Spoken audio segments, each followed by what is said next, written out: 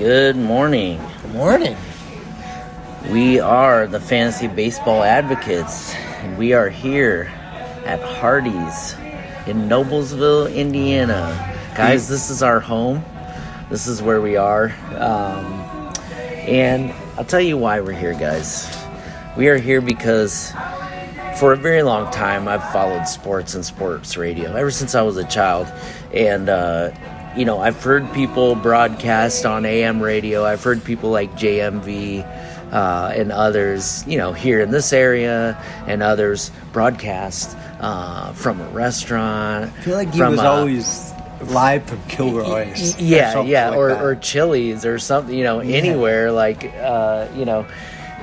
This could be any number of places, but also as a child in Hardee's in Elwood, Indiana, was where the old men would come with their sports caps on and drink their coffees and talk about God knows what, and definitely Friday night sports. Football game going on that right? night. Yeah, very Varsity Blues. We talked about this before. Like we are the old men now that are sitting and talking about sports. So in one way, I want to be like just the anonymous old man sports fan, but in another way, we really want to be broadcasters at this point. And we also got to keep this young. According to my 12-year-old daughter, we are middle-aged. We are not old. Well, I've been trying to have a little more, middle-aged energy. We're supposed to be working the hardest we've ever worked, right, at this stage. So that's what we're doing. So we're getting stuff done. That's right. We're going to have fun with it. So here we are. What was your favorite, Hardee's food, I guess, to eat? Or it doesn't even have to be Hardee's. If you had a different, go-to fast food pleasure. I was just going to get into that. I don't know why I don't come here anymore that much. When I was a kid, it was the Frisco burger. When I was like a husky 12-year-old, it was the Frisco burger. That was new. That was new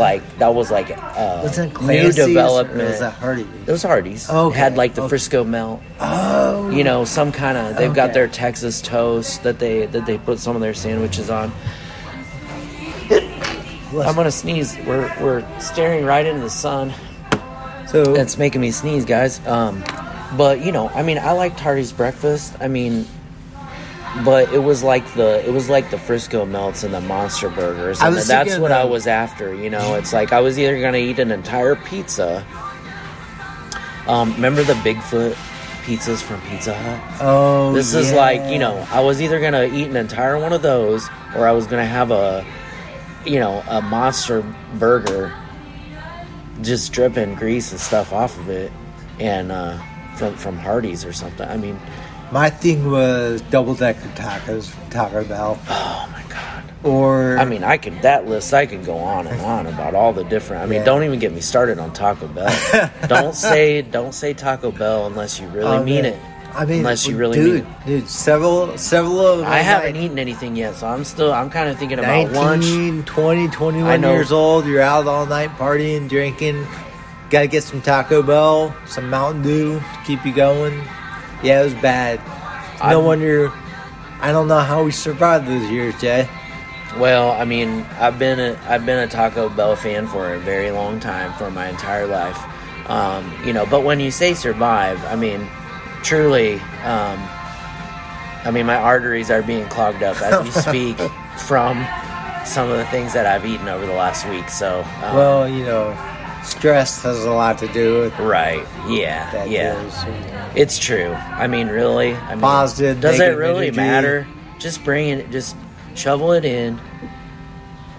It's just does good. It really matter? Sometimes it's just good to have comfort food, Jay. It is. And what is the real link between the cholesterol in the food that you eat and the coronary artery disease? It's been to go to our nurse roll. We're not going to get into that today. No, we don't have time for that today. We are going to get into. We are here today to talk about catchers. So as you guys know, we talked about this in our last podcast. We're gonna do position rankings for every position over the next few months in the off season. That's how we're gonna spend our off season. And today we're gonna focus on catchers. And Jason has compiled his rankings, 25 to 26 catchers. Okay, so we're gonna look through Jason's rankings. I'm gonna rattle them all off in just a minute. We're gonna go through them in detail. We've got some stats here to look through, but before we get into that, Jason, I just want to ask you, tell us about your thought process going into these rankings. I know we can say again that we are in a deep categories league. That is our background. That's, I'm sure, part of how you looked at this. I know you could also look at it as rotisserie style. That applies to this too. Right. We're counting stats. We're talking about categories. And I think you, in your stats over here, you have left out doubles. We have doubles in our league, and so that does play in a lot to how I think I look at players, whether that's reflected in these numbers. We could maybe get into that a little bit, because I think doubles they can be an important stat. If you happen to play total bases or anything like that, you're obviously going to be looking for extra base hits. But tell me about your thought process in these rankings. Sure, absolutely. So, first of all, before I get into my thought process, I do want to reiterate, I did leave out doubles in this ranking, and I did that because this is for our listener audience that mostly don't play with doubles. Sure. We happen to play with doubles in our home league, yes. And I think it's a lot of fun. I also left out hits, but, that's kind of built into average and OPS. But here's the thing. So, like, in a player like Luis Arias in our home league is huge because in major, like, category leagues, people just look at him as a batting average standout. Like, he's amazing, right? But what else does he get? We have hits and yes. we have doubles. And yes. he had 30 doubles last year. Yeah. He also had over 200 hits. 200 hits. So his value is increasingly like ours. But we're not talking about our league specifically. You want to talk about doubles later on, I'm more than happy to. I just wanted to use him as an example. And another thing that I noticed that may not be on here is at-bats, which I think comes into play when we're talking about catchers. It does. It totally does. I'm so glad you brought that up. Now, anyways, Luis Arias is not a catcher. I was just using him as an example of a player that will be valued differently across different formats. So I compiled some statistics from last year and the year before, and I basically just looked at their home run, RBI, average, on base plus slugging percentage, and their stolen bases. And Jay, as I think everybody knows, most catchers don't run hardly at all. But I do think it's when you're looking at categories, you do get a few catchers that are a possible threat to steal 10 bases. That's not nothing. So the ones that have in the past, we have to ask now, were they even catchers? Exactly. One of them is a shortstop now. Or Dalton Varsho, who's not a catcher at all. Not a catcher anymore. Yeah. Yes. Very good. Yeah, so, okay, Jay, so when I compile these rankings, this is the way I view catchers. And I know this is egocentric to me, but I think catcher is by far the least talented and worst position in fantasy baseball. However, we all have it. It's like that person we have in our life. Whether you love them or hate them, they're there. So you've got to make the best of it, right? And the contrarian in me wants to make the most of the catcher position always. And I try so hard, maybe too hard sometimes. You have been one of the few in this league. We play in a one-catcher league, and I think most formats do play one catcher. But I went 26 deep with these ranked because a lot of formats actually do have two catchers to even start. So I tried to come up with enough names that when you dip into two catcher leagues, that you're kind of looking at it. So let me give you a little thing on my. I'm looking at some of these names down on your list. Let me explain myself a little bit more simplistic here. Okay, so my rankings may differ a lot from some of the experts, but it goes like this. Because I don't expect much from catchers. I'm simply looking for one or two things that they may do well. And to your point, plate appearances, volume matters big time. But here's the thing. I want the number one thing I'm looking for in a catcher, besides plate appearances, are they more than just a part-time player, is do they have the potential to hit 20 home runs or not? There's less than 10 catchers year in and year out that usually reach that threshold. I believe if you look at our ranking this year, only 9 of them actually hit the 20 home run threshold.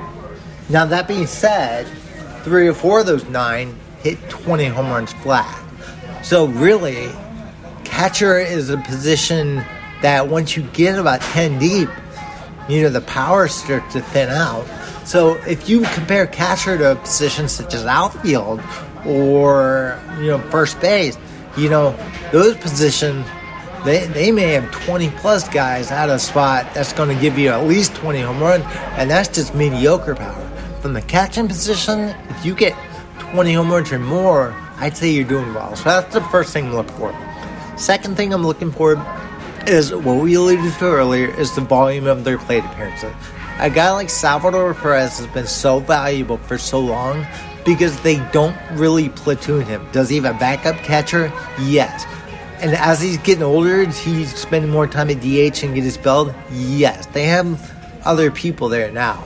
However, throughout the majority of his career, he handled 90+% of the games behind the plate.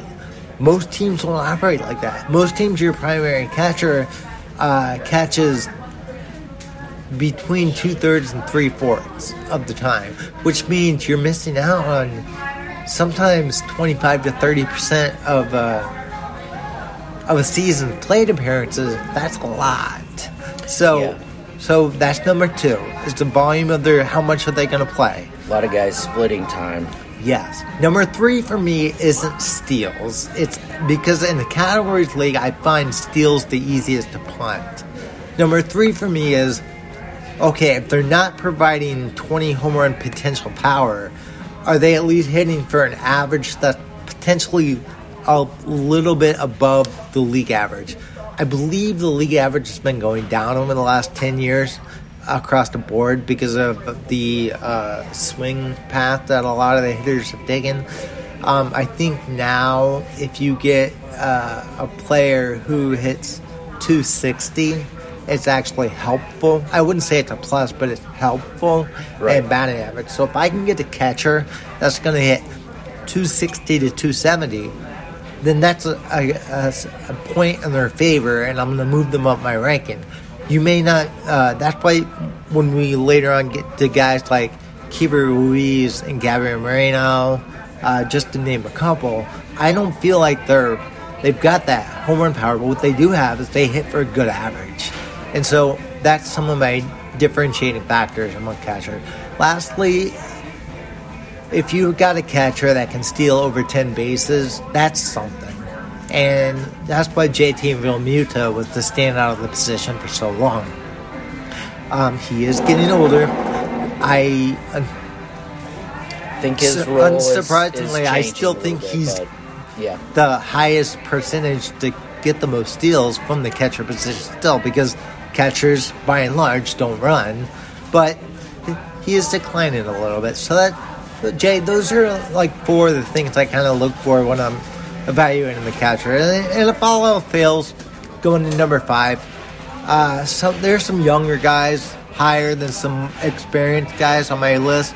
Well, that's because they did some stuff on the minor leagues that lead me to believe that we haven't seen their best, and they're really young, and maybe we've only seen a partial season from them at the major. So I'm projecting them to be something. So yeah, I definitely see a couple names on this list that we have to ask what we expect from them in 2024 in terms of plate appearances and other things as well. Okay, so let's go through the list briefly. I don't even know if I'm gonna stop. I don't think I'm gonna question you too much in the outset. We'll just go through them, and then we're gonna go through one by one, right? And just kind of, Jay, any little nitpicking thing you can come up with, I encourage you to do so, because I'll be honest, this was not an easy process. While Sure. it was fun, I'll tell you, once I got to about 11 to 15, like, you could make an argument that the guys I've got down in the 23, 24, 25 range could be 11, 12, 13. It was really hard for me to separate these guys in rankings. So please, by all means, nitpick at me. I'll try to explain myself and then challenge me. You know, maybe I'm wrong. Maybe you'll change my thought and I'll say, you know what? You're right. Let me move this guy up my rankings a little bit. All right. Let's go through rapid fire here. Number 1, Adley Rushman. Number 2, Will Smith. Next is William Contreras. JT Realmuto. Number 5, Salvador Perez. 6, Cal Raleigh. Next is Sean Murphy. Number 8, Wilson Contreras. Number 9, Franny Alvarez from the Mets. Number 10, Jonah Heim. Let's take a break there. Okay, so that's a lot to digest. There's 10 catchers right there. That's my initial top 10. That was even hard for me to rank. Some of those guys... I think that is a good stopping point. I mean, is there anybody below here that you are feeling a little... that you feel is left out of the top 10? Oh, absolutely. That could push their way up there. Absolutely. Who might those people be? Before I say who might those people be, there are obviously guys I'm higher on. I'm going to preface it by saying this. I'm not going to be the guy that owns one of those top 10 catchers. I will not. My catcher will come from farther down in the rankings because catcher is one position I will wait on it. And I will take whatever's left because I've looked at these guys and it's kind of a crapshoot. And so I know, you know, if I pick one or two to start the year off, I can easily just drop and go to the next one. Now, as far as answering your question goes, I would also have to say, like, I'm very insecure about ranking Jonah Heim 10. I wanted to put him much lower, but he did just put up 95 RBIs. Yes, he did. And he almost got to 20 when he was 18. However, I think we're looking at a peak season. He also found himself in the designated hitter role many, many times. Well, that's during the regular season. But here's my insecurity. If you look at his 2022 statistics, Jonah Heim put up a 227 average with a 697 OPS. He only had 48 RBIs. Okay. Turning the page to this season, he puts up a 258 average with a 755 OPS, 18 home runs, and he puts up 95 RBIs. That's a drastic difference. And I asked myself, how attributable is that difference, in, especially RBI and average, to the team context that he was playing on? And is this repeatable, or are we going to see some regression? And if we see some regression, how much? Certainly, I think we are looking at a peak season from him. I don't think that you're going to see this from him year in and year out. Could I be wrong? Yeah, absolutely. Will I be wrong on some of these? Oh, for sure. But so we're talking about him hitting probably, I think, around in the 6th spot in the batting order is where he found himself probably many times, maybe 5th. He went on a monster tear for part of last season, and during that time, he may have been hitting 3rd or 4th some of those games. I mean, he was on fire. So, but I do see your point. That's quite a mark to try to match again, is in the 90s with RBIs. But you'd have to look at the makeup of the roster next year. Who is going to be DHing next year? Well, is Mitch Garver coming back? He was the guy, we'll talk about him later, that I had the hardest time ranking. He was also DHing at times, so there you've got two guys that can swing the bat. According to roster resource, no, not roster, Fangraphs, Mitch Garver, I looked up, he only actually caught 28 games behind the plate. Right. That's what I was just getting ready to say. DH. Is, do we really even look at him as... I mean, yes, we do. We do, because look at he's him eligible. As a catcher because he's eligible. Because he was over 20 games behind the plate, he's going to be eligible. But if he finds himself in that DH role, does that cut into Jonah Heim's He's a free agent. Playing time? So where is he going? But we'll talk about Mitch Garver in a minute.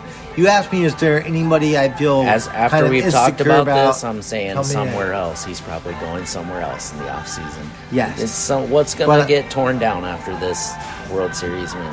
Who's going to come back? So looking at these rankings, there's some guys that, sure, I could put up in the top 10, and I would take out Jonah Heim.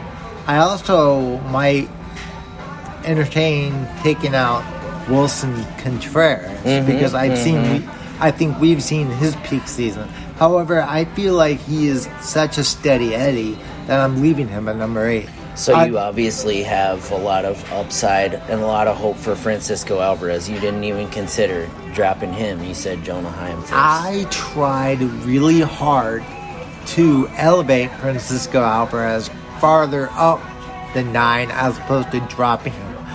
You look at the landscape, there is nobody, and I mean nobody, not even Rushman, that has the power potential that has Francisco Alvarez. All right, Francisco Alvarez is the only catcher. If you look at his batted ball profile, it's telling. Yeah, pull hitter. I'm looking at the spray chart right now. So, let's look at the fly balls versus. Yeah, definitely. So a lot of fly balls in the outfield. The thing with him is, if he gets a hold of it and barrels it up, it's gone. He's the only guy on this list that I foresee that would have the potential to hit over 40 home runs. And you can see it in the batting average. There is a potential to hit the ball the other way as well. Look at all the fly balls that he hit. He's always going to hit for a low batting average, but I think he can even bring that up a little bit. He hit 25 long balls. Think so. And let's see, when you say that 260 mark, I really believe that he can meet that. He's got to develop, obviously, at the major league level. So, Jay, he hit 25 bombs with a 209 average. Wow. I don't foresee him ever being able to be a 260 hitter, but can he be a 225 to 230 hitter? Sure. You know what Salvador Perez mostly is? If you throw out his amazing 2021 season, he usually hits about 225, 230, or somewhere in there. And I think he'll be a year in and year out 30 home run bat if he can reach just 225.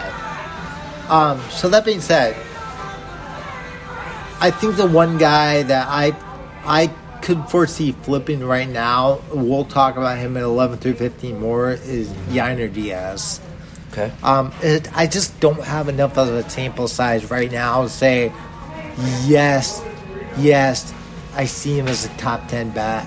I know he's a hot commodity. I'm probably not going to end up with him in any of my leagues because I think his price is going to skyrocket. But I that would be the one. If I had to make the switch now, that would be the one. Yeah, I think when you talk about paying for catchers, I think when I look at this list and the heart of this list, I do see the valuing of young upside and the development of some of these young players. So let's start right at the top here. Number 1, Adley Rutschman. Can you tell me why he's at the top of your list a little bit? Tell me a little bit about that. This guy has the biggest prospect pedigree of any of them, and he's delivered somewhere, has he not? He is one of the heart and souls of an up-and-coming Baltimore offense that just won 101 games, right? Was it 101 games they won this year? Something I believe it was, but that being said, it was over 100 games. He's young. He's only going to get better. He hit 20 home runs and 80 RBI. That is a benchmark that not a lot of people can hit. And also, he scored 84 runs. I mean, this guy's legit. He's hitting the benchmark on what you would consider a player that you would be willing to spend an early round draft pick on. I'm not saying he's like a first or second rounder. He's not. But in a redraft league, could I see myself spending a third or a fourth round pick on him? Absolutely, because he's a difference maker. He's got potential 5 category tool. Yeah. No other catcher on this list is I mean, I can find warts. JT Realmuto used to be this, but he's getting older. Yeah. I think he's declined. Yeah. But there's no other catcher on this list that I think is going to be a 5 category, like a plus in all 5 categories. Mm-hmm. If you look at runs over 80, he hit 20 home runs. He hit 80 RBI. He's a plus in batting average, 277 average. He even hit over 800. An OPS over 800 for a catcher is awesome. Yes. So that's why I rank him 1. Because I see what he's doing now, and we still haven't seen his peak season. He's young. We may not see his peak season for a couple of years. And I think it's going to last for a good 4 or 5 years. You know, when I say 5 category, I'm sorry. He's not a steals guy. So maybe it's 4 category, but you know, for those of us that play in OPS leagues, might as well get 5 category. And who knows? He is young. Maybe he steals like 5 or 6 bases this coming year too. He's young enough to be able to do that. He's, you know, talk about heart and soul. I mean, he's where was he hitting in that lineup for most of the season? Right in the 3-hole. That's unbelievable. For a catcher, and it said, you know, we're going to get plenty of at bats. We're going to be hitting in the middle of that lineup, or in the maybe even in the, you know, top of that lineup. And yeah, maybe he does steal a few bases if he's on base when the later part of their lineup is up. But God, it's so good.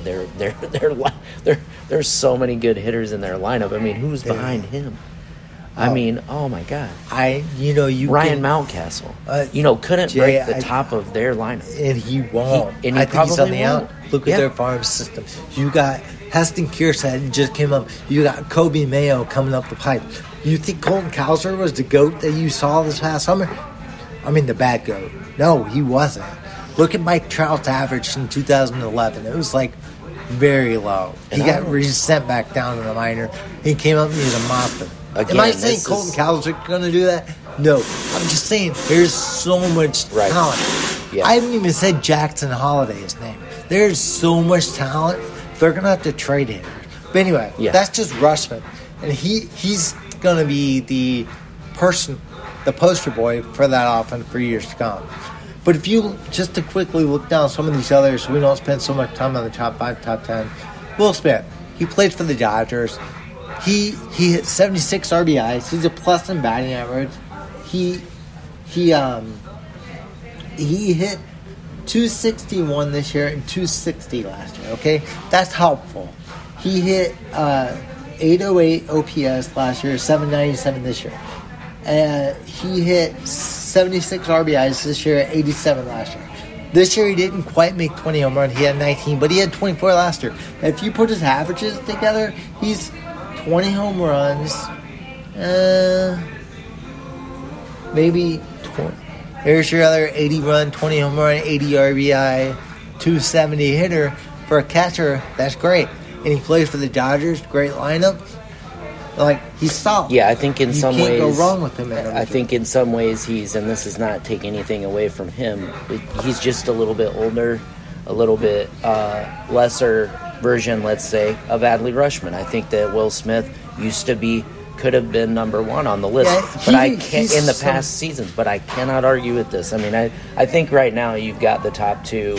I agree with you about where you've got both. A lot of people want to move William Contreras all the way up the list because of volume. He had the most plate appearances at the catcher position this past year, and I don't doubt that that's an advantage. However, I think a lot of his stats are going to kind of plateau, and that's good. I think he'll be a top 5 catcher for the next couple of years, but I just couldn't push him up to number 1 because I just don't think he's as talented as Rutschman and Will Smith. Now, Real Muto, I've got at 4, and he's still doing like his thing. But if you look at his numbers, they've been on the decline like the last 3 years. Like, for example, the last couple of years, he 75 runs last year, 70 runs this year, 22 home runs last year, 20 home runs this year, 84 RBIs last year, 63 this year, 276 average last year, 252 this year. Are you seeing the trend here? 820 OPS last year, 762 OPS this year. And the biggest one, 21 steals last year, 16 this year. He's just getting older. He's still producing. Those stats are really good. Yeah. He's a top 5 catcher, but he's on the decline. Yeah, and I feel like I always like to bring real life to bear in these situations. Like, I feel like part of what you see is that he is a very important player for this team. I mean, obviously, right? He's a key part of this team, but his, playing over a long season, you're a catcher. He's going to get periods of rest, and I feel like that's what we see as well. We just see that resting and that management coming into play, and so you don't like that for their value as a fantasy player, and I've shied away from him. Definitely this season, I shied away from him for reasons like that. So, but no argument there. I still think he's up near the top of the list. Jay, we talked about Salvador Perez a little bit. Let's talk about Cal Raleigh a little bit. I know in the past you've loved yourself some Cal Raleigh. This I'm going to give you a question on this because you've been a Cal Raleigh owner. I list him as 6th. Technically, because what's the first thing I said? I'm looking for the catcher. Catcher with 20 home run potential, right? Cal Raleigh last year, he hit 30 home runs. Oh my God, dude! He hit 27 home runs the year before. Here's the thing. What's more valuable from a position that I personally think is the weakest position, period? Nobody. What's the batting average for... That's the other thing. He hit 30 home runs and he hit 232. Okay, what did I tell you about Francisco Alvarez? If he can get his average to 225, 230, I think he'll hit 40 home runs. Right. He hit 25 with the 209 average. Cal Raleigh hit 30 home runs with the 232 average. I think Francisco Alvarez and Cal Raleigh are the best power-hitting catchers in the game. I think Cal Raleigh is certainly one of them. Having watched him a lot this season, I mean, I drafted Cal Raleigh this season in our league, and overall, I really had to be patient and wait for him to provide the value that I was looking for with him. I mean, I had to wait months. But when that time came, when summer came, he was one of the best players on my team. And it was absolutely worth the wait. It was more than worth the wait. And again, we're talking about a guy who found himself in the heart of that lineup and in the designated hitter spot. He's hitting it in a great lineup. He was playing every day. He was DHing when he was not catching. I mean, he was so good. And that's what you want. That's a cheat code in fantasy. That's exactly what you That's want. why I had a really high rule to get to it. He was a cheat code. But as I said, I had to wait through April, May, June to see that value. I'm so glad I didn't trade him. I'm so glad I waited because he was one of the reasons that I even won the division and made the playoffs. I think some people might argue I've got Salvador Perez ranked too high. You show me the season when he doesn't hit 20 home runs and 80 RBIs finally, and we'll talk about his decline. He looks slow on the field. He's getting older. He's in his mid-30s. But, Jake, if you look at his number, he still put up 23 home runs and 80 RBIs with a 255 average. What did he do last year? 23 home runs, 76 RBIs with a 254 average. He's the same guy that he's been the last couple of years. And I think until I see his decline, he's a top 5 catcher. Like, he is what we hope some of these younger guys, like we just talked about, Francisco Alvarez and Cal Raleigh, he's what we hope they become. Yeah. And I think, again, to bring real life to bear, obviously he dealt with injuries last year, but you're looking at the team that he plays for, and the Royals showed they had a lot of young, they were young and energetic, and people in the later part of the season, and young guys that were getting an opportunity to play were really producing, and it was like fun to watch. It's fun to watch them, score runs and everything against good teams and try to compete with good teams. So my question is, what are they putting out on the field next year? What does their roster look like? Are they competing? Because we know that. I think the Cleveland Indians, we're going to talk about Bo Naylor in a minute. The Cleveland Indians are going to be competing for that division next year. They're going to be good. I mean, for their division, they're going to be good. Can the Royals make some noise next year? Can they string together something? Can they not be playing from behind after the first half of the season? Jay, you know what stands out to me and everything you just said as I'm thinking about Salvador Perez and the Royals? They've been really bad for a really long time. Of course, they had a couple peak years in 2014, When do we 2015. start ascending back to competing? Here, this is what I'm talking about, though. Despite the Royals, they've had some, don't get me wrong, there's some good players on Absolutely. that offense. I don't want to take anything away from Bobby Witt or, yeah. Well, right. Right. We should be getting close. Possibly Vinny Pasquantino this year coming back from the injury. But here's the thing. Despite their terrible records of the last 5 years, what's been the most consistent thing about that team? Salvador Perez. Despite Whit Merrifield, who's no longer there. But yes. But who Salvador looked like an all-star every year in Kansas City. I love Whit Merrifield. I do too. He's still useful. He really is. But we're talking about catchers today. And Salvador Perez has been the most consistent thing to the catcher position. We are talking about catchers, but oh my God, now that we're talking about this, that was one of the things about this last season in fantasy was how low everyone was on Whit Merrifield versus his counterpart in Toronto. And I couldn't believe it personally. Like, I look at the Yahoo chat and just like everyone who is talking about what is even his name. I can't even think of the guy's name. That's where we are right now with what is his name? Well, anyway, while you allude to that, is there any, I asked you, before you move on from the top 10, is there anything that you strongly disagree with me on? Any points you want to make? I know I'm off on a tangent here. Jay, can I get Espinal. Santiago Espinal. I watched like thousands of people tell me that Espinal was a better player than Whit Merrifield. Maybe a better real-life player if you include his defense. He's not a better hitter. Well, I definitely understand that. I mean, you need that in the middle of the infield. But, God. Okay, anyways. You mean the top 5 or the top 10? Top 10. Is there anybody...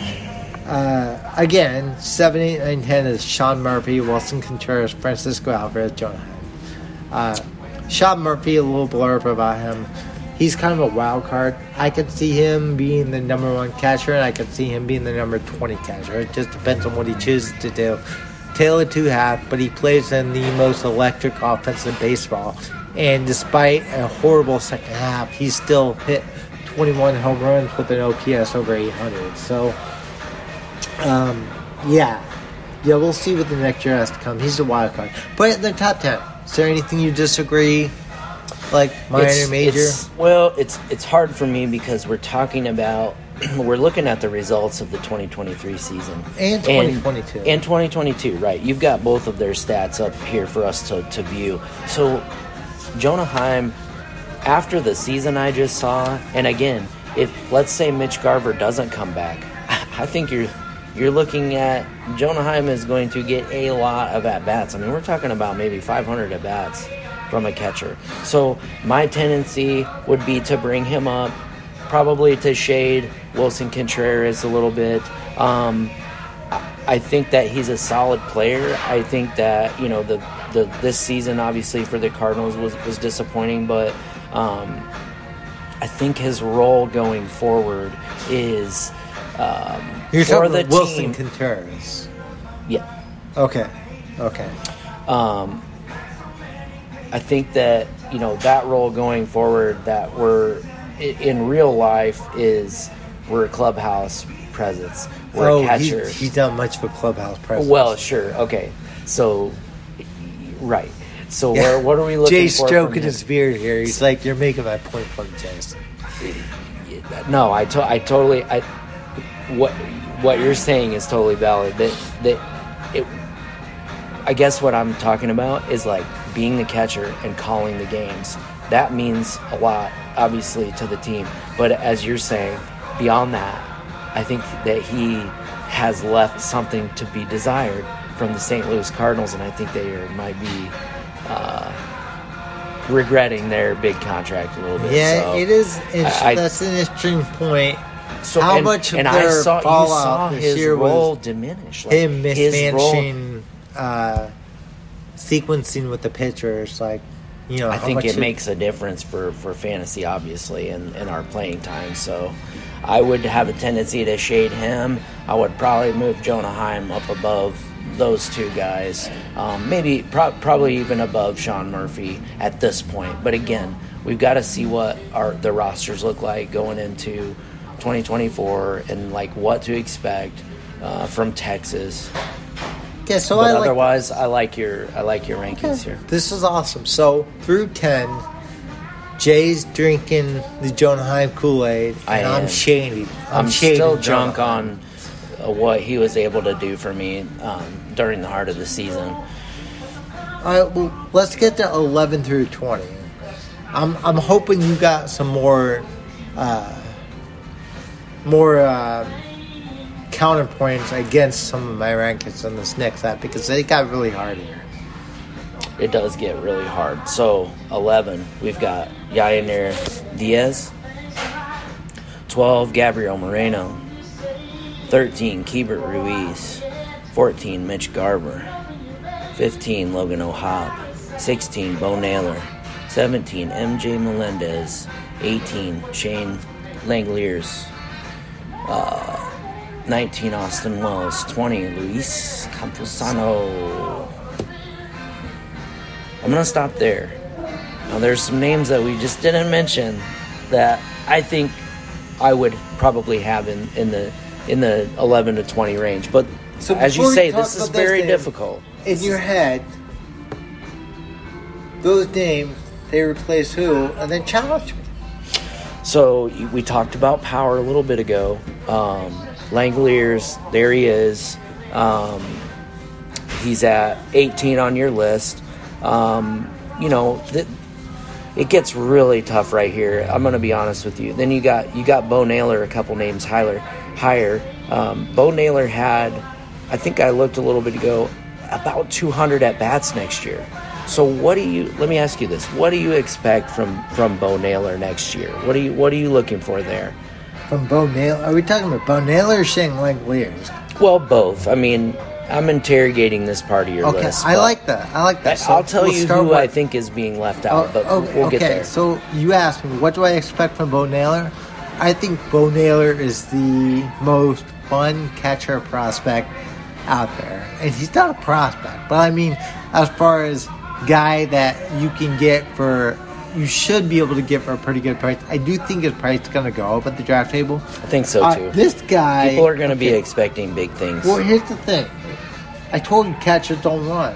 He did steal 5 bases. That's not a nothing. Okay, he stole 5 bases this year. And in limited playing time, he did hit 11 home runs with an 809 OPS. So we are at the point, Jay, he's down at number 16 for me. You're not getting much production from these catchers, period. So you're just looking for something. But you translate that to double the at-bats, or let's say 300 to 400 at-bats, then maybe he will hit that 20 home run threshold. I don't want to double everything, because I find you get in trouble when you double projections. Let's be modest here. Yeah. Because I'm not looking to see how many plate appearances at-bats he had last year. I don't know I'm not looking at that stat.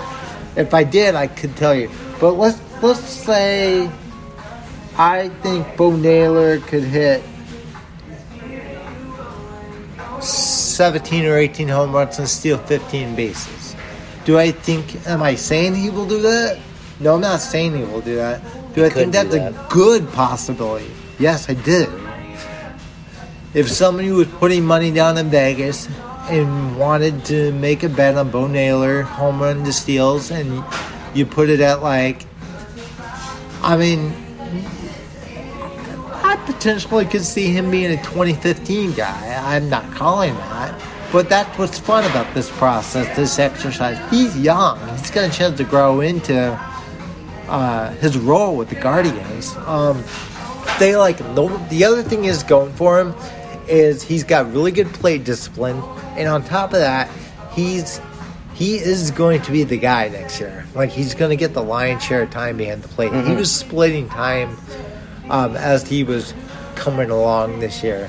So I think big things are to come from him now. It's just we need to wait until we see a full season sample size before we get too drunk on him. And that's why I have him down here at 16. And our home league is a 16-team league. I would be perfectly happy to have Bo Naylor as my catcher one come opening day. Yeah. That's why I say I will not be the one that owns one of the catchers in the top 10. I will wait. Yeah, I think the guys that we just mentioned that I could say that I would be happy to have them as my catcher one. He is definitely one of those guys. Gabriel Moreno, one of those guys. Langoliers, he's on the borderline. I owned him a little bit this last season. There's something holding Langoliers back. There's two things that hold him back. And probably a low batting average, number one. I should say three things. First of all, he plays in Oakland. Yeah. However, let's negate that. He played in Oakland all this past year, and he hit 22 home runs and 63 RBIs, okay? So he has the power potential right there, okay? And I think it was concentrated, too. I think there was a 205 batting average. So if he could, just like Francisco Alvarez, if he can get that average up to about 225, he's got 30 home run power. And we're talking about young guys who have the potential to be more consistent. But I've got him down at 18. I think some people would have him lower. I would be perfectly content having him as my catcher one, but I would want to have a backup plan because my biggest worry with him is who else is on that roster. Yes. It's Tyler Soderstrom. And Tyler Soderstrom isn't in my top 26 ranking because he didn't really do a lot in his rookie year. However, he's got the prospect pedigree, and I would not be shocked if he had a great spring and overtook Langoliers for catcher one. Okay, I'm glad you brought up that point of who else is on the roster. And we've talked about young, upside, and I think those things come into play with a lot of these names. And the ones right after Langoliers on this list. So you've got Austin Wells, Luis Campusano, and Henry Davis from the Pirates. We haven't talked about that. That's my number 21. Okay, so I'm bringing that up because trying to think of who else is on the Pirates roster, but let's talk about Campusano. I feel that finally maybe the waters have parted for Campusano to be a big league contributor. We've all been waiting. I think those of us who pay attention to prospects in fantasy baseball, prospect build up, for years now. So we've all been waiting for that.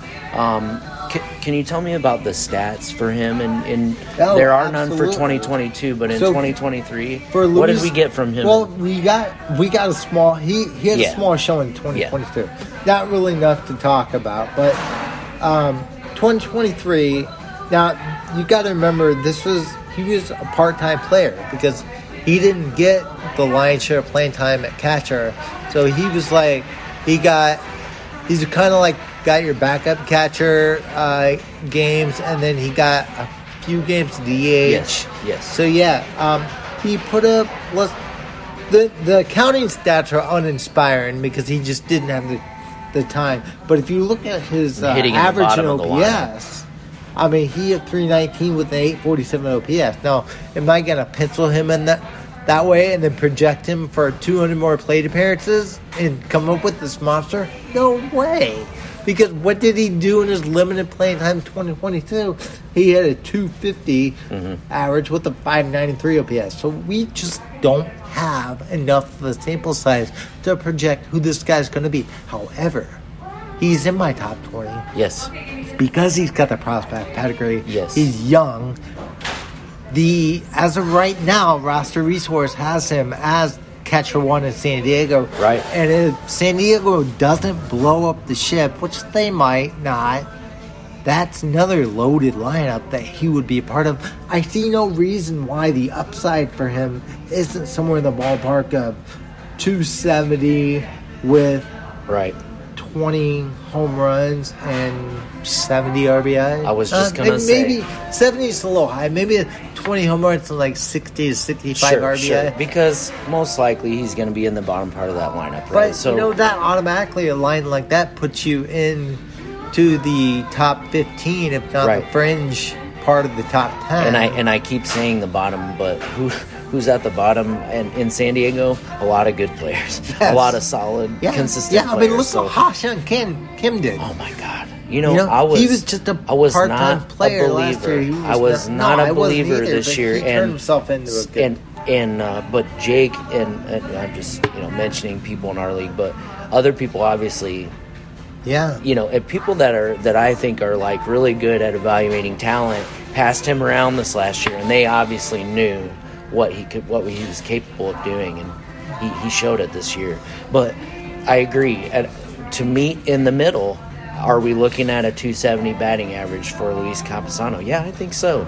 And the only other catcher on their roster right now is Brent Sullivan, who's 4 years older, and I think it's just someone to share playing time with. That's not someone that you're just your journeyman.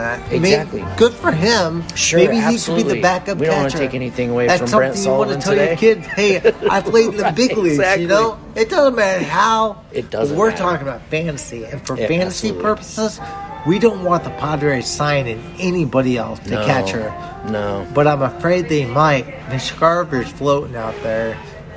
That could be a hindrance to both names. He fits their if Mitch Mitch Garver mold signs with San Diego, then his stock and Campusano's stock don't plummet, but they take a hit because, we don't, for fantasy purposes, we want our catchers getting at least 75% of the playing time, if not more.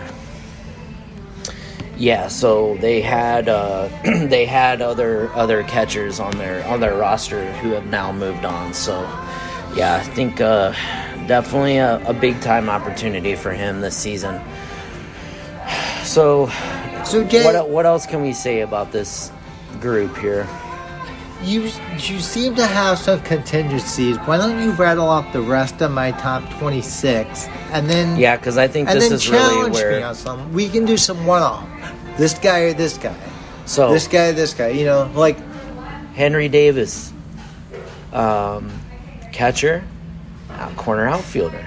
Well, here's the thing: if you read the Pirates, or is he just a corner outfielder if you read in the Pirates future? Literature, Is that what he will become? They're already moving him back behind the plate for the start of 2024. Okay. It's been reported in Pittsburgh, so that's why I originally had him off the list because he did play the lion's share of his playing time in right field. Right, and he physically, struggled. He was bad. Physically, you look at him, but he looks like a Dalton Varsho. Pedigree, looks like someone who may end up there. This is just my gut, just my eye test. He's got the prospect pedigree. He's going to at least keep catch eligibility through next year. If he doesn't have it in our format next year, he will by the end of the first month because he's going to start at catcher for them. They've already said it. And then that being said, he'll have it for at least a couple of years. Maybe in 3-4 years, are we talking about him being somebody not like a Dalton Varsho, but somebody who moves off catcher long term? Sure, possibly.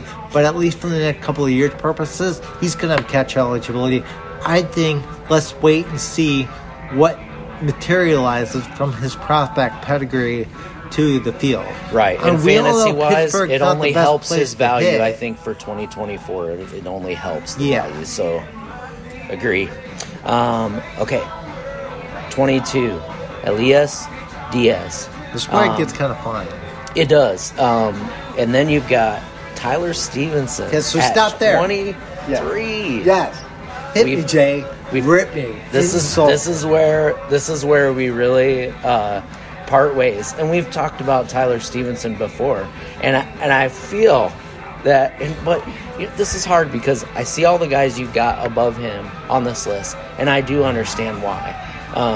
We've talked about young upside. We've talked about, but on the upside tip, I mean, when you're talking about Tyler Stevenson, you're talking about a guy who's got a potential to hit 300. He's got a potential to play. He's going to play almost every day at either first base, or the catcher position, or DHing. So I have to think that maybe you haven't totally factored all this in when you're putting him at 23 on your... I have factored it in more so. I was look ready at the stats. For you to contend. Let's do so. And we have to talk about injuries with him and missed playing time when we're looking at these stats from the last 2 years. That's going to hurt him. However, broken collarbone in 2022 took him out. This is the problem. This dude plays in the most homer-friendly venue in Major League Baseball. This dude had everybody drunk off his potential, and he delivered one of the biggest duds this past year. And he played. He played most of the year. Was he injured? Did he have a couple IL stints? Yeah, he did. But he played most of the year. And here's the problem. He hit, and everyone's drunk off of a small sample size. Because if you look at his 2022... his 2022... He's right there. Sorry, I was looking at his stat. His 2022, he hit 319 with 854 OPS. People are going, he's doing that. And Cincinnati, a Great American Small Park, this dude's going to hit 25 home runs. This guy's going to be the next catcher one. No. Let's pump the brakes, guys. What's he do for an encore? And a full season sample size, mind you, for a catcher. Because catchers don't... If you get 400 plate appearances as a catcher, that's a full season sample size. And this dude, what's he do? He puts up a 243 average with a 695 OPS and a very underwhelming 13 home run. Let's compare him to a guy I have about 5 or 6 spots higher, Shea Langeliers, hitting in one of the worst ballparks for power in all of MLB. Only hits 205 and still hits 22 home runs. I'm sorry, but at the end of the day, we are factoring stats into this game, right? Mm-hmm. Tyler Stevenson, could he turn around and prove that there was just something wrong with him all year and he's more somewhere in the middle of what he showed and what he did last year? Possibly. Yeah. But I will not be on the Tyler Stevenson train. Well, I have learned over the years to... I will she's not backing be up in the drive-thru. Oh, she just forgot her drink. That's okay. Yeah, she's not. I know. She's not angry. She's happy. I thought we had a fender bender Hardee there for a second. I thought we were gonna see an irate person. Yeah. She's happy now that she got her large drink. Oh yeah. It's kind of early for a large Dr. Pepper, isn't it? It's only 10:40 in the morning. It's after 10:30. It's lunchtime. Yeah. So yeah, okay, so you get what I'm saying? I do get what you're saying. And why do I rank him behind Elias Diaz? Because Diaz also plays in Coors Field, the second most best offensive environment to play in, and he hit 72 RBIs this year. While he may have only hit 14 home runs, and that may be the top, like he spread the ball around and he produced at the plate. He punched those runs in. That counts. It does, but he is solely a catcher. I have to put Stevenson above him because of age, because of playing time, because of position eligibility and other things. But I do think, we talked about injuries, I think that I've learned over the years that when there is something amiss in the statistics, certainly for pitchers, but definitely also for hitters in terms of power, is I do start looking for injuries where underlying. And I can't remember his injury history from 2023, but... Jay, there's one more thing I'm leaving out of my argument. So it goes like this. I'm not looking at the number, but I've heard it said in numerous platforms. CBS's own Scott White has said it several times. Tyler Stevenson has middling exit velocities at best. That is important. Not good for projecting future power potential. So, if he's hurt, show us. I'm not going to rank you high because of what you just did. Show me. Fair enough. Put up a good season. But I do like and that. We'll put you back closer. I do like to that 319 batting average, and I'm hoping to see something much more like that in 2024. He should be dirt cheap at the draft table. You should be. I hope so, because that has not been the case. One. That has not been the case the last 2 years. He's been top 200, no question. Picked up by some very good teams. I wouldn't sniff the top 200. Well, it's not going to happen this year. Yeah, No. I agree with you. Yeah, his draft stock, I think, will probably take a little bit of a hit going into 2024. And I think a lot of people are going to be buying, and rightfully so. Absolutely. This is a good time to buy. Now, let's be on the flip side here. We're all business people playing fantasy baseball, right? Right. And so we all want, a discount. Nobody wants to pay full freight for anything because you want to catch the edge. So is there a chance? Is there a buying opportunity here with Tyler Stevens? Absolutely. So if you believe that his stats are indicative of him being hurt and that he's going to thrive when healthy in Great American Small Park, by all means, invest in him because this is the year to get him. Yeah, and I'm not sure that his presence and his consistent contribution was there for the Reds when they were playing their best baseball, and that's what I want to see. I want to see him in a part of that lineup for the majority of next season, and what that could mean for his statistics. So I'm going to say the last three names on this list. You got at 24, you've got Ryan Jeffers. At 25, you got Mr. Alejandro Kirk. That hurts. It really 26, hurt. Yan Gomes from the Cubs. It does, and it's really hard. This is really hard, and I think this is where we're gonna, finish up with these last few names. Let's talk a little bit about Alejandro Kirk, and obviously a big disappointment fantasy-wise going into finishing up 2023. And as I said in a previous podcast, was he the biggest bust of 2023 for fantasy players? Possibly he was. I think he might have been, Jay. And I just spent a good 5 minutes kind of bashing Tyler Stevens since 2023. Alejandro Kirk was even worse. Let's And look at the spray chart. that Blue Jays lineup, I know that Reds lineup was very good this past year, but they weren't supposed to be that good. They're all young and playing with house money. Alejandro Kirk, they traded Dalton Varsho. He was supposed to be a staple around the sixth hole and a loaded lineup. And I think a lot of people expected big things from him, and he did not deliver. He disappointed.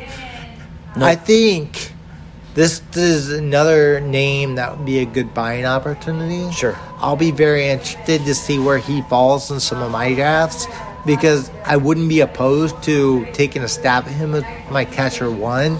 I would definitely want to have a backup plan. But, like I told you early on, I'm going to be the guy that waits on catchers. Let's unpack the stats a little bit for Kirk from 2022 and 2023. What are we looking at here? So in 2022, the dude kind of went beast mode in about half the season's workload. He put up 14 homers and 63 RBIs with a 285 average and a 787 OPS. I believe he only had like 300 plate appearances around there last year. That's really good.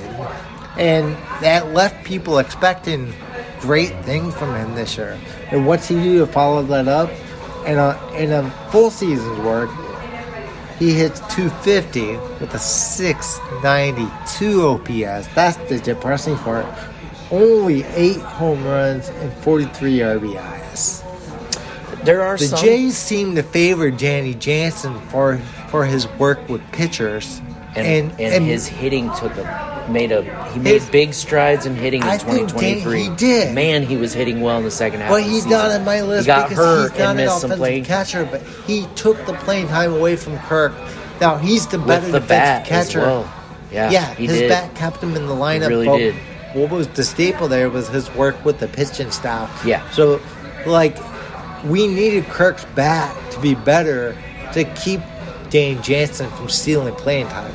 Right. Because we all know Kirk's better suited at DH, playing kind of like Mitch Garver does, maybe 30 to 40 games behind the plate. And is he long term? I mean, I don't know. Compared to someone like Rowdy I don't Tellez like to to pick Kirk. on people's Like, physical stature, or okay? Frank But Vogelbach. we're Not Frank, talking about a Daniel guy who's Vogelbach.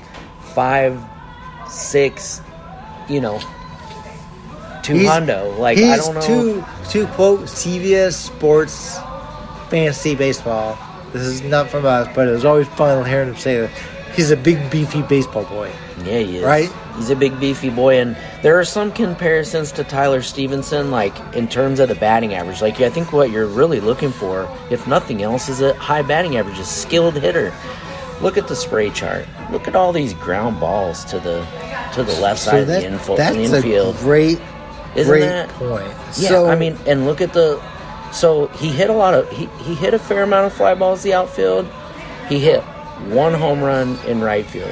His other ones were all in left field. I mean, what does it teach us? Like, the power just wasn't there.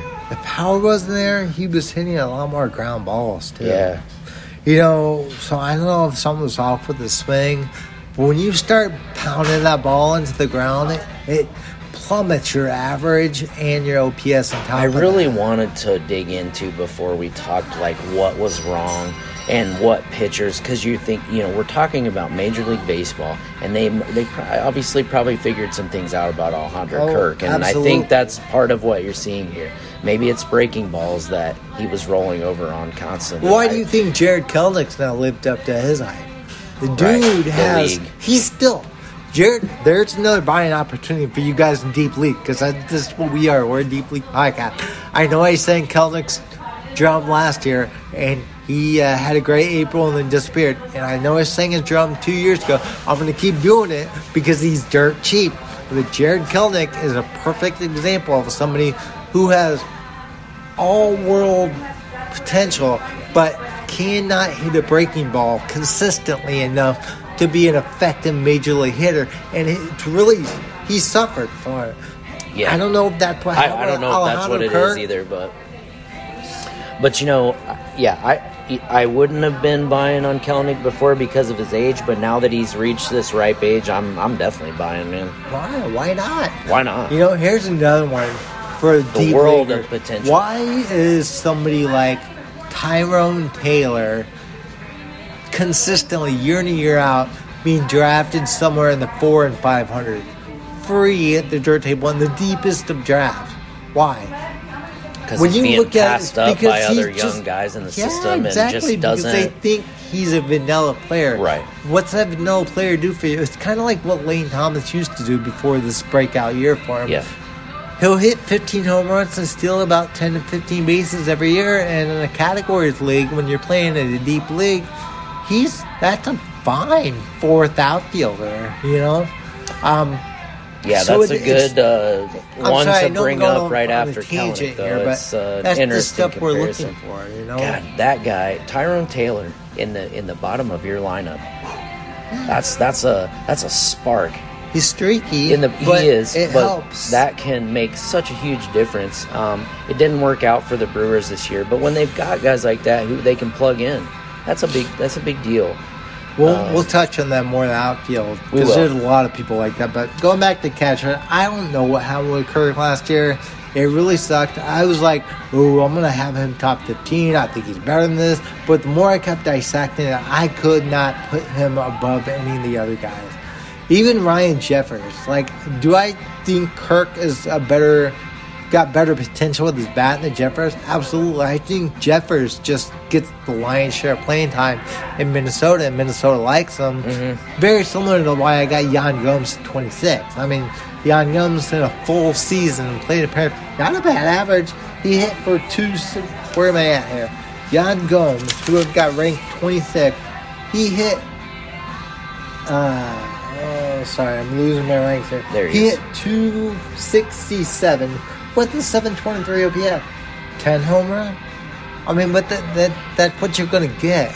There's not much potential for more there, which is why you got to realize what kind of a league am I playing. If you're playing in a 2-catcher league, some of these guys that we starting with with Bo Naylor going back, you're looking at, as a solid catcher too. Yeah.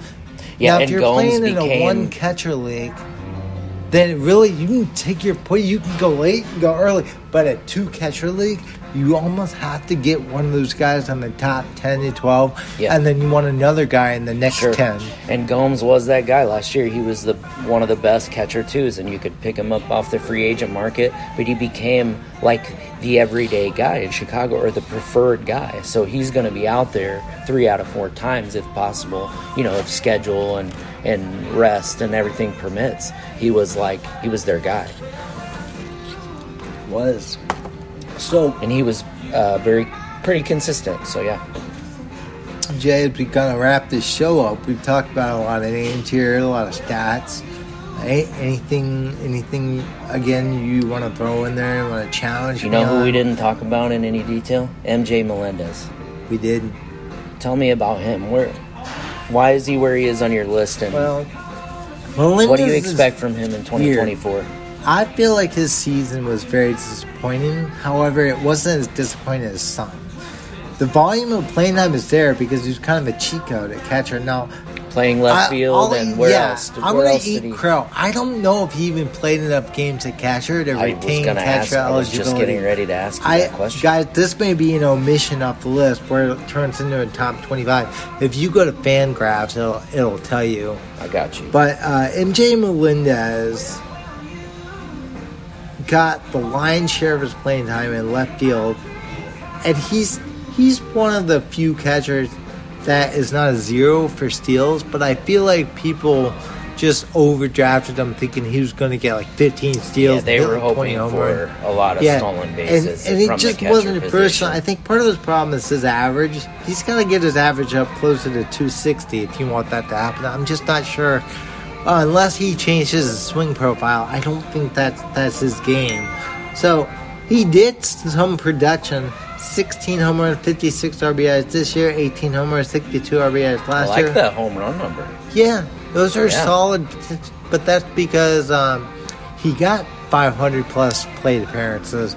So that being said, you like the body of work, but you see he's kind of capped out unless he does something to change his swing, which he could. He's still young, but again, this may be an omission because I'm not sure he's going to retain catcher eligibility, and I should have looked at that beforehand.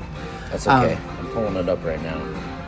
However, that being said, if we were doing outfielders, he wouldn't be anywhere close to my top 50 outfielders. So it appears that MJ Melendez will be eligible at the catcher position next year in Yahoo. So how many games did he play?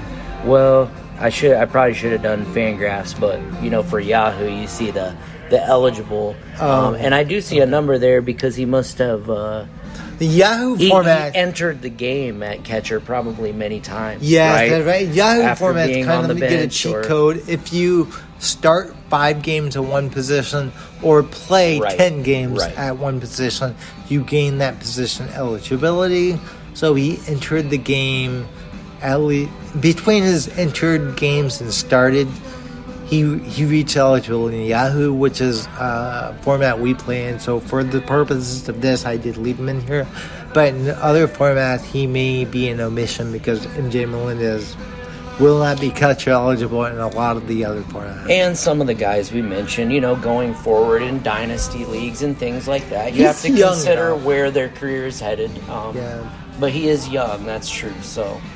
But, is he we talked about guys who aren't even catchers anymore, and Isaiah Kiner-Falefa was another guy that, he's not a catcher anymore. He's a shortstop now. So that guy had who you wanted some stolen bases from. What was the guy who played in the NBA like 12, 13 years? Jeremy Lin. Remember him? And you wanted Sanity or whatever from they did. Kiner-Falefa, you wanted stolen bases. You wanted batting average. I don't think you got either one of those things anymore. So, yeah, that's true. All right, well, Jed, I think that kind of does it. I don't have anything else. But I will say, hint, guys, I would love to rank higher that I just couldn't. Logan O'Hoppe. Sure. God, I would love to get him at the draft table. I'm just not sure I'm going to be able to afford him. I really think his draft price is going to go up. He's one of those guys that I think he's going to be a 20-homer bat year in and year out as long as he's healthy. He was just hurt most of the year. But if you look at his year, he still hit 14 home runs. And almost at the 800 OPS in a year where he barely got partial enough at bats to consider partial playing time. You know. Well, in our league, you notice who has their eye on a player, and all the people that I know that know what they're looking at definitely had their eye on him this last season. So yes, I'm going to be looking at him very closely going into this next season. Another guy, steady Eddie in the position we didn't talk about is, and they're in kind of a little mini tier alone. Gabriel Moreno and Keeper Ruiz. I've got 12 or 13. I view those catchers very similarly. Actually, I think Ruiz has maybe a little bit more power, but not a lot. I think we saw Ruiz's, for what he is this past year, 18 home runs, 67 RBIs with a 260 average and a 717 OPS. I will take that every single year from a catcher if I knew that's what I was getting when I signed up. And I think Gabriel Moreno's draft price is going to go up because his team went to the World Series, but I don't think that he's a top 10 catcher. Sure. I think he will be a better real-life – he is a better real-life player than a fantasy player. However, I do think he's very much fantasy viable. I just think he's one of those catchers that's always going to slot somewhere in the top 15 but not quite crack the top 10 because his power upside, unless he does something different, and he's young enough, he could. I don't see him being more than a 10 home run a year. 10 to 11 home run a year. Yeah, I don't think so either, but you're looking for that 300 batting average, right? That's the magic number. Yeah, it's the average. And I don't think it's going to be 300 every year. I think peak Moreno, you're probably looking at what you just saw, a 284 batting average with the 747 OPS. I think he's going to hit somewhere in the 280s, hit 10 home runs, hit over 720 OPS, and he's going to be fine. He's going to be very serviceable, especially for deep leagues. You're looking at but a if young you're guy. In a shallow league, like a 10 to 12 team league, I don't think he's your guy. He's your guy in a deep league format. Or if you play in two catcher leagues, you could play him catcher one. Like say, how's that if you play in a two catcher league? You can pair Gabriel Moreno with somebody like a Shea Langoliers, so you get the power of Langoliers, with Moreno's average to offset Langoliers' average. I mean, something like that would work. Yeah, I think that's a great strategy. I think Moreno's certainly not going to hurt you at batting average, and that's all you need. Certainly in our league.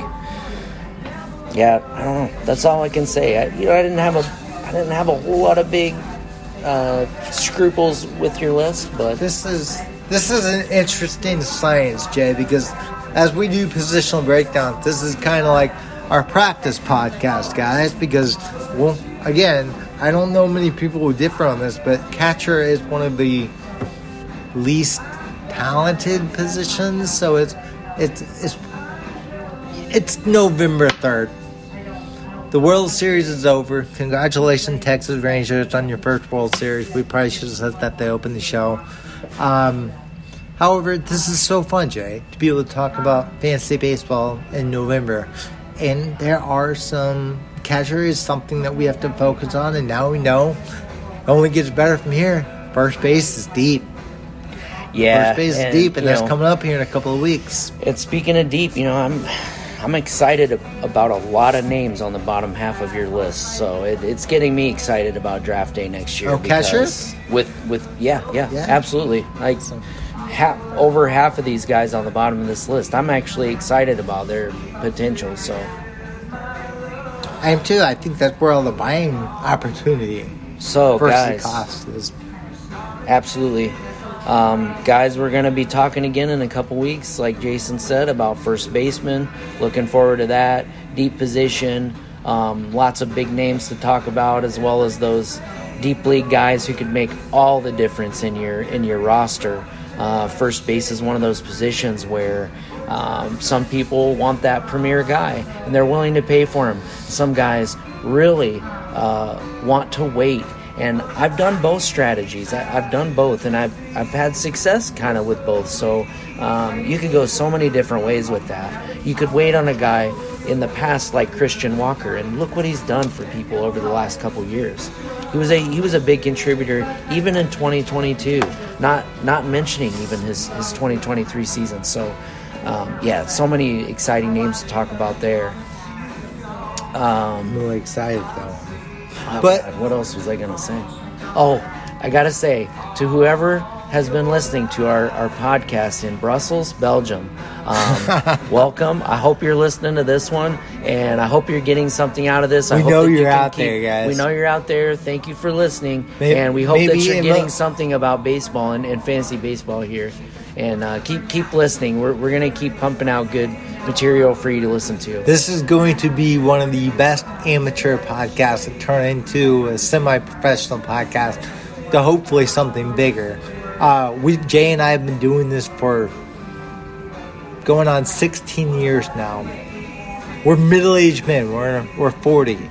So this is a dream come true. Again, I've said this in prior podcasts. Hardee's dream come true. We're doing this for free. Maybe it'll turn into something bigger. Hopefully we get some people's attention. But we know you guys are out there. We thoroughly enjoy you listening to this podcast. Please continue to tune in. Here in a couple of weeks, we'll be talking about a much richer position. And just remember some of the advice that we gave you today about watching out for certain opportunity cost with catchers. And we've kept it really clean today, but if people don't listen, we could always start cussing again. Oh, that yeah. would be one way we could try to get some more Jay, that's listeners. a good point. We are make both a little bit nurses. of a spectacle. Yeah. And as nurses, you would agree, we work 12-hour shift.